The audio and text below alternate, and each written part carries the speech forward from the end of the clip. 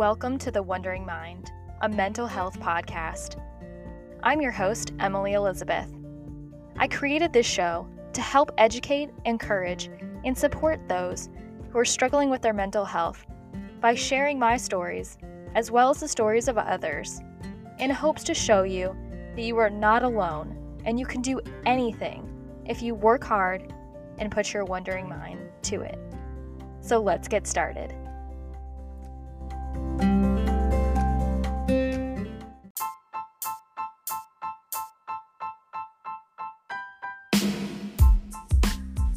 In today's episode, I chat with Freddie.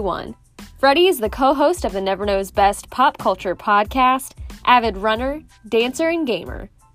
Freddie opens up about finding his love for breakdancing and how it had an impact on his life and mental health.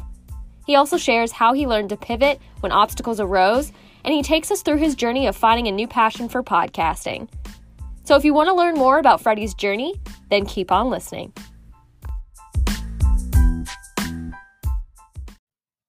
Hey there. Thank you so much for tuning into The Wondering Mind, a mental health podcast. Just a quick disclaimer before we get started. This show is in no way meant to treat or diagnose any type of mental illness. I am not a mental health professional, simply just someone who has struggled and felt called to share what I've learned and am learning along my mental health journey. Thank you so much for your support. Now let's get into the episode.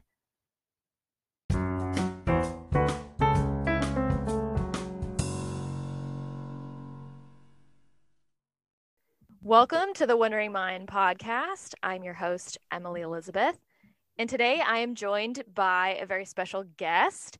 He is also a podcaster of the Never Knows Best podcast, and this is Freddie. Welcome. Thank you so much for joining me today. Thank you for having me. Absolutely. It's my pleasure. I reached out to you because I listened to a couple of your episodes, and I was like, this guy's voice is everything. It's perfect radio tone, and I was like, I want him on the show, and I know we can find something to talk about, so here you are. Oh man, I really appreciate it. Absolutely. I'm just trying to put all my skills out there, using the best I can. So today I brought you on because we had our pre-interview chat, as I do with everyone, just to kind of get to know folks, and we were talking. And you had mentioned that your journey kind of started with a passion and a love for dance, which I was kind of surprised about. I was like, oh my gosh, because you don't really talk about it. It's mainly just your podcast and running, which you're very active with running and working out too. We'll get into that later. So I wanted to talk about how finding your passion can affect your mental health in a positive way and as well as a negative way. So let's talk about your passion, your love for dance. So can you tell the listeners what started that love for dance and what that journey looked like for you? So what started it was, of course, just seeing other people dance. Dancing looks fun, and I know what music does. Like both my parents, my dad especially, is big on music, and he's big on a lot of old school breaks and everything. So a lot of times we'd be listening to a group called EPMD or Run DMC, all the breakdancing music, all that stuff. And he would just run those breaks back. And so you know how it is when you just hear something that kind of gets you moving. I just remember how it was when I first heard it. And I was kind of like, I like this, and I want to move to it. And then I started showing my mom, my dancing. She was like, it's gonna need some work, but you keep doing that. And then, of course, that was when I was before my double digits. But then once I started actually finding out how to do real moves and starting to make my own little sets and stuff like that, that was around my teenage years. And so I started doing it more on my own. And there were these parties that me and my friends would go to. This is some of my best friends, actually. And we would all just go in and we would battle, we would cipher, and we were the life of the party. And so we just kept wanting to go even more. We were like, we want to keep dancing even though we're not partying. So we made our little crew, and then we found another crew, and we kind of had a on and off practice thing going. And then by the time I was 17, I had joined a crew as a part of a studio, and that was kind of a difficult period just because it was a transitional period out of high school into the adult world and everything. And then I was dancing more for the studio than I was for myself, and that combined with the trials of life kind of like it just became a thing of routine where I was like, okay, like so I have work on these days and work will let me go to the studio these days. And then I have, relationship stuff I gotta worry about and then school stuff. I gotta get ready, I gotta gear up for college and everything. And so I wasn't, getting to practice as much. And then I really wasn't competing as much either. I probably went to like three, maybe four battles through that whole tenure after. Whereas like when I was younger, I was ready to go to like the next one and the next one, probably like every like month or so. So, do you think that when you started going to the studio and dancing for, like, I guess it was a company, like a studio Yeah. company, Yeah. do you think that at that point, because there was quote unquote competition, that imposter syndrome kind of set in? And, because before you were dancing just from the love of your heart and from freestyle, just because your friends were like, you were all just doing it because it was fun. There was no pressure there. But then once you joined this company, there was pressure. There was the need to continue to learn and grow, and expectations of, the people within the company, and then, your peers. And I think imposter syndrome tends to set in with a lot of folks. I know myself included. I actually used to dance as well. I didn't break dance, mind you, but Mhm. I did ballet and I also did hip hop. And it got to the point where I quit because imposter syndrome kicked in so heavily, and I was like, I'm not good enough. I'll never amount up to these people who have been doing it for so long, et cetera, et cetera. And so I gave up. And it's really unfortunate. And honestly, to this day, I still regret it. So do you think that that was in any way a part of your journey as well? And if so, how? To some degree, because I just wasn't moving in the right direction. I was getting to learn like choreography and everything, and even at one point they wanted to do like stage competition, like the stuff you see on World of Dance Oh, wow. and Yeah. everything. Yeah, it wasn't that big, mind you, but yeah, it did because when I finally got back to like practicing by myself, or when I would be doing it, like I had a friend that I would bring with me there because the other b-boys, so b-boys is like head spin and that crazy stuff you see, but they would have an open floor night and a practice night. And so it was like you had the big studio and then you had a little kind of threshold in between there where it just it had some flooring, so people wanted to do it one to one or whatever. I would be in the big studio with the rest of the troop, the crew, and then I would look through the door and I would see everyone else out there practicing in that little circle and just growing together. And I was kind of like, man, this is kind of dry. like, It wasn't what you thought it, it was going to be. yeah, you just kind of feel a little out of place. Like I'm doing it, I'm dancing, but I don't have that feeling there. You So know. the spark for the interest was diminishing. Is that what you're saying? No, it was because yeah, I was dancing, but I just wasn't doing it the way I wanted to. Like I was just doing choreography, and I didn't want to be a choreo dancer. I wanted to be a b-boy, or be better. And I don't really harbor any regrets about it in the long run because now years later, this is around the time I was like 17, 18. So here at 25, I mean, people who are my age who have gone so far ahead and beyond, I don't really regret any of it. I'm just kind of it. If anything, it revamped it. It revamped my approach because in reconnecting my relationship and kind of rebuilding that bridge, I have no one here but myself. A lot of the people who started here, they've gone on to live their lives, whether they continue to dance or just start a family, or they're just out of state now. But they hold that connection, and I personally don't think it's anything that really leaves anyone. I mean, I've seen you kind of, you have fun dancing, but Yeah. for me, like it's never gonna leave. And like I said, here at 25 now, I'm not starting from scratch, but I am starting from experience, and just a little insight to my life right now is I've kind of regrouped with some people here in the city who still do that, maintain that connection, and I think that's great because it gives me a bit more community. But no, I don't look to my left or to my right and see other people who are doing well and think, oh my gosh, like maybe I don't need to be here. I see other people who are ahead of me who are waiting on me to join them because in dance, yeah, there's battling and competing, but it's all for the love of it. It's all for the love of the art and getting better and being the best we can all be. Kind of sounds like throughout that experience, you realized and recognized that you loved dance, but this just wasn't the lane that you wanted to take per se. You didn't want to do the choreographing. You didn't want to get to that high level where you really no longer had control over what you were doing.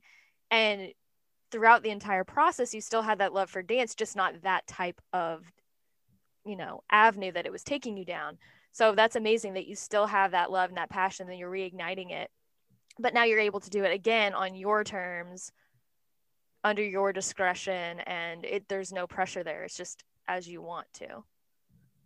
Yeah, correct. So let's talk about your other passion, the podcast. How did that come about? And did that come about because, in that transitional phase after you stopped dancing with the studio, did you kind of have like an epiphany of, well, if this is just going to kind of be a hobby, something that I do on the side, like I need something else? Was there ever like a moment of questioning that you still needed a purpose? How did that come to be?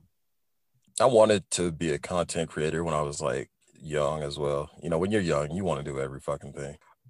So I learned how to record like video. I actually wanted to start a YouTube channel. I remember just getting a little camera and I was recording videos and taking pictures of everything. I had all these concepts and ideas and skits.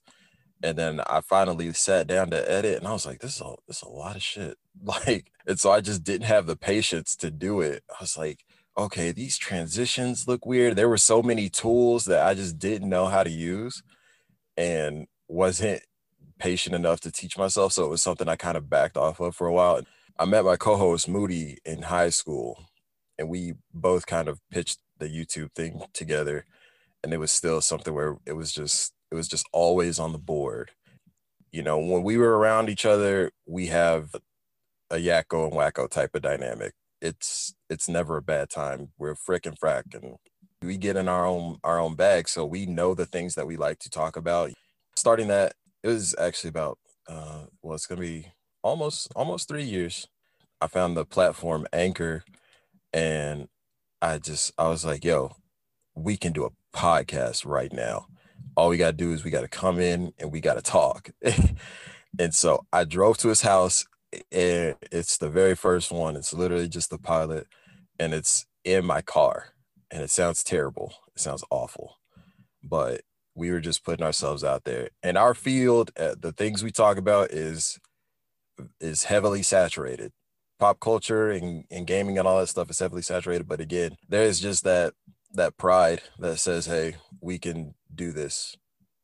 So it's kind of learning to pivot because when you attempted to do YouTube, a lot of people get intimidated because you're right, it's so much work.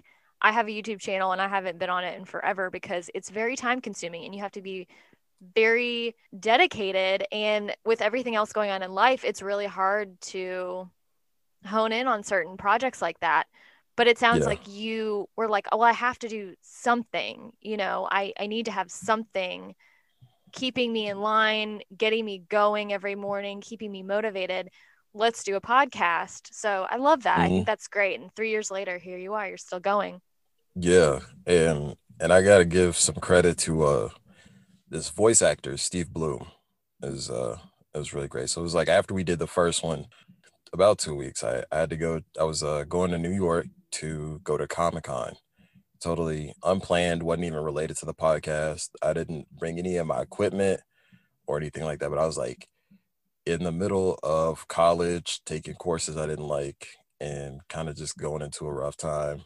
And I met Mr. Bloom, and he is a legendary voice actor. So in all the anime and cartoons and video games, he's a very familiar voice.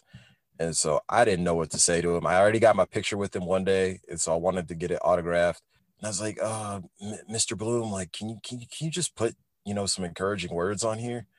And he just looked at me very curiously. And he was like, oh man, you want like life advice? Because I'm hearing this crazy costume, asking him to put this down for me, and he's kind of getting that vibe of like, oh yeah, this kid's kind of going through some things. And so he just kept it really simple. And he turned away to do it too. And then he gave it back and he saw me look at it. He just said, I really mean that too.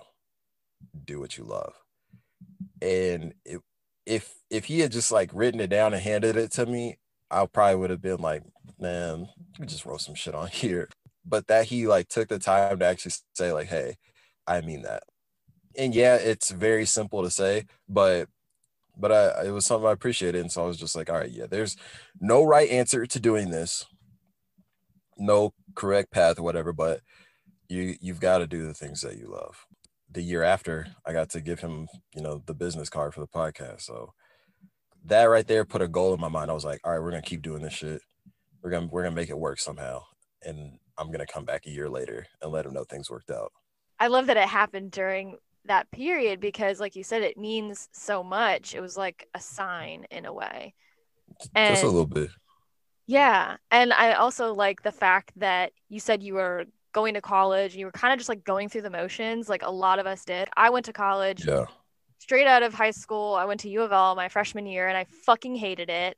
It was awful for me personally. I partied way too much and I just wasn't taking it seriously. I just wasn't in the right frame of mind. And it's unfortunate because at 17, 18, technically we're still kids. We're still trying to figure out what the hell we want to do, what our purpose is, what we like.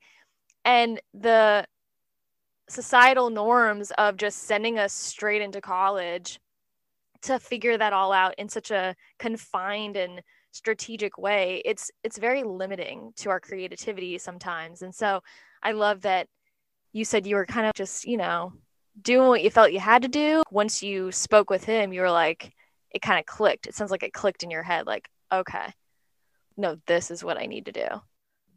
A little bit, yeah.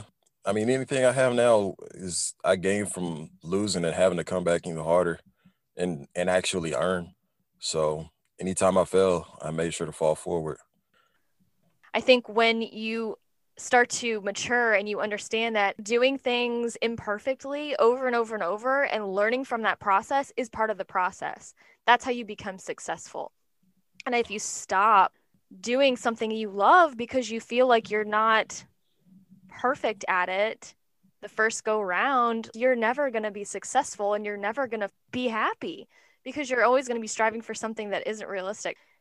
So I love that you just kept going with this podcast and you're pivoting every moment and learning as you go. And I'm doing the same thing too.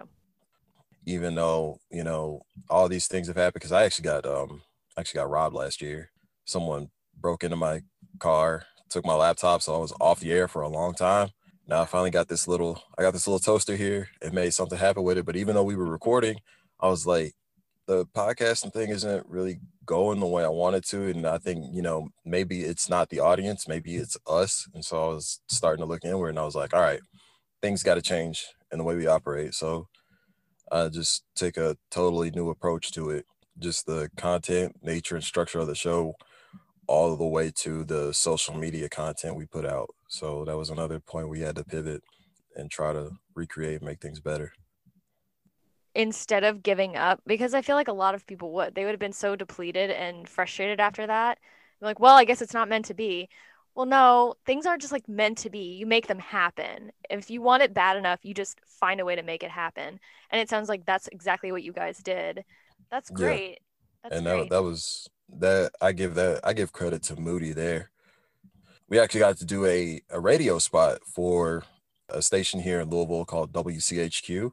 They're no longer in syndication, but our buddy had called us up there to the studio, and while we were in there, he said, whether it's 2 or 2,000, we're gonna keep doing our thing. He's definitely somebody who holds me accountable in that regard, and is just like let's keep doing our thing. We do good, because that's another place where that imposter syndrome sets in. Man, like we're talking about these things and maybe it's not good enough, or podcast didn't get as many streams as we wanted this week around. I stopped worrying about it because I was like, okay, somebody's listening. Because anytime I check the first week, I'm disappointed. But if I check like a month later, the numbers are just up there and I'm like, oh, yo, this happened. I just stopped counting myself out so soon. I always learn to give those things time. I love that you brought that up because a month from today, it'll be a year since I've been doing this podcast. And I still struggle with the imposter syndrome and the looking at the numbers and looking at the likes and the followers. And I'm like, this not working? Am I not doing things right? Am I not doing enough? And it really takes a toll on your mental health because you're like, I've been putting so much work and dedication and effort into this project. And I feel like it's not being reciprocated on the other end. But exactly like what you said, when you stop obsessing over the little things that they really don't matter at this point, it's like a game changer for your mental health and for your creative flow altogether. So I love that you brought that up and you were honest about that because it's really important. And a lot of people struggle with looking at the wrong things and not realizing that whether you have one person listening or 1,000 people listening, it's that one person that you're working towards to help them in some way and to make their day better in some way. Like that's all that matters at the end of the day. It's always that reminder, no matter what I'm doing. This is for me. This is a thing that I love. Even on the days where I maybe just don't want to do it, I don't give myself that option anymore. I don't want to be separated from it. So there are some days where, I just push myself out by force and just say, hey, take that leap, because by the time it's really all said and done, you still did it. You put in work. You do it if you love it. Like it's yours. You must take care of it. Yeah, I really resonate with that because there have been plenty of times throughout the past year where all the external bullshit that's going on or the internal stuff that I'm struggling with comes into play. And even though the podcast is literally like my life's passion and something that I enjoy immensely, there are always going to be those days where you just don't want to fucking do it. Hmm. And I like that you said you pushed yourself to do it anyways because you know that once you do the thing, it's going to make you feel so much better.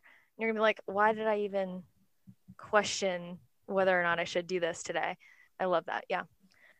Let me ask real quickly, in those moments where you're struggling to get up and get motivated and do your show or whatever it may be, what do you do internally to get yourself out of that mindset in order to do the thing? Can you elaborate on that a little bit? So I don't put too much pressure on myself to do it. I'll probably just take care of things throughout the day. I think that's like a part of procrastinator syndrome. It's like, oh, I have this one pressing matter I need to, but maybe I should go do some laundry. Yeah. But yeah, I kind of make the nest up a bit. I set the mood and get the energy right. And then by the time I hit record, I run over my notes and everything. I'm like, all right, you have everything you need right here. But I wasn't trying to set like a precedence or anything. I feel like when you do that, you're setting a bar that you may not clear. Sounds like you were just basically meeting yourself where you were at and not putting that additional pressure on yourself and just doing it and then going from there. And I love that. That's awesome. That whole thing that you just said kind of reminds me of this quote that I actually found last night while I was doing a little bit of research on the whole topic of this podcast episode. Hmm. Viktor Frankl, and he said, those who have a why to live can bear with almost any how, which is basically what you just kind of summed up. It's like, I'm just going to go in and use my why, my purpose, my passion for the podcast. And with anything that I'm, hit with adversity wise, the how, I'm just going to figure it out afterwards, but I'm going to do the thing first. And that can really apply to anything in life. Yeah, having a why is so important. I say if you don't have the why, then you live to find that. That becomes a why in and of itself. So I know that your journey also includes running and working out, staying active, and it gives you more of a clearer vision and path to follow when it comes to your purpose.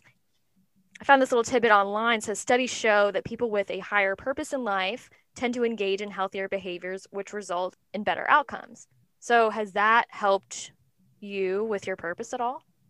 Yes, because there's always like moments of reflection anytime I'm engaged in like activity for self. But specifically when I'm just exercising, whether that's going into lift or being with the club, there's always a bit of reflection, even if it's just by myself, because it's you working on yourself physically. And when you're triggering those endorphins and, pushing out all that weight, you just have a lot of free time to yourself. It's a point of self care. So, yeah, you're learning more about yourself and you're getting in tune with yourself, but also it allowed for more community in my life. It allowed me to be more extroverted. I was finding people who were like myself. It opened me up to a different side of Louisville. I'll say that for certain. I love that. I love that. Well, thank you so much. This was a great conversation. And I think a lot of people can resonate with what we've talked about today because mental health ties in with every single aspect of your life, especially now within this new year. I bet a lot of people are setting goals and challenges and trying to find their purpose. And, it's going to be challenging throughout the entire process. And just letting them know that it's okay to hit a wall, but like as long as you know that this is what you're meant to do and you love doing it, just to keep going no matter what. Thank you for coming on and chatting about this. Thank And you for having me. Thank absolutely, you it's for my allowing me to speak. pleasure. Of course. Can you provide the listeners with your social media handles so that they can catch up with the podcast and tune in and follow along with you all? Absolutely. So the podcast is called Never Knows Best. If you are on Instagram, you can find us at NKB Podcast, keeping it nice and simple for you guys. And you hit the link in bio. That's our little resource called Linktree, where you can listen on whatever your preferred platform is. So we'll actually have a new episode with your host, Emily Elizabeth. You head on over because it'll be a part of the hero's journey coming soon. Yeah, check that out. And thank you so much for joining me today. And thank you to the listeners for tuning in to another episode of the Wondering Mind podcast. I upload episodes every Wednesday, so stay tuned for those. And until next time, maintain your brain and keep on wondering.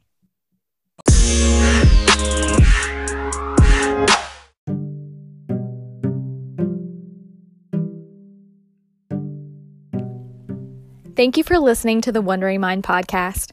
We really hope you enjoyed this episode. If you wouldn't mind just taking a few moments and leaving us a review, letting us know what you think of the podcast. Also, feel free to follow us on Instagram at the Wondering Mind Podcast and on Twitter at TWM Podcast.